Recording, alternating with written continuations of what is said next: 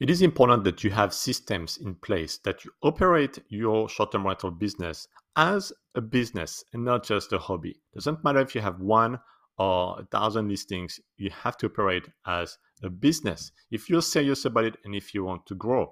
And one of the area that you should not overlook is how many leads you have per month. And there are different types of leads. One could be like new customers, for example, or new leads and not yet customers who went on your website and gave their email address.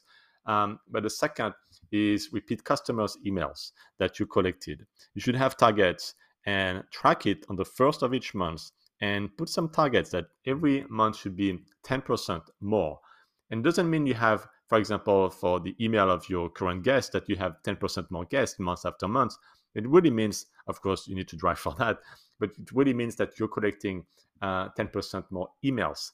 You don't have like guests who come and then don't provide their emails.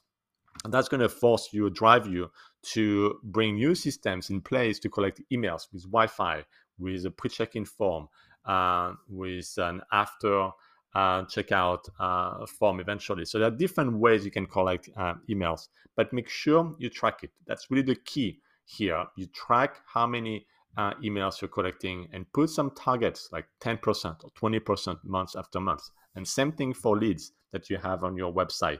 So people give their emails to, for example, get a 10% off for their stay.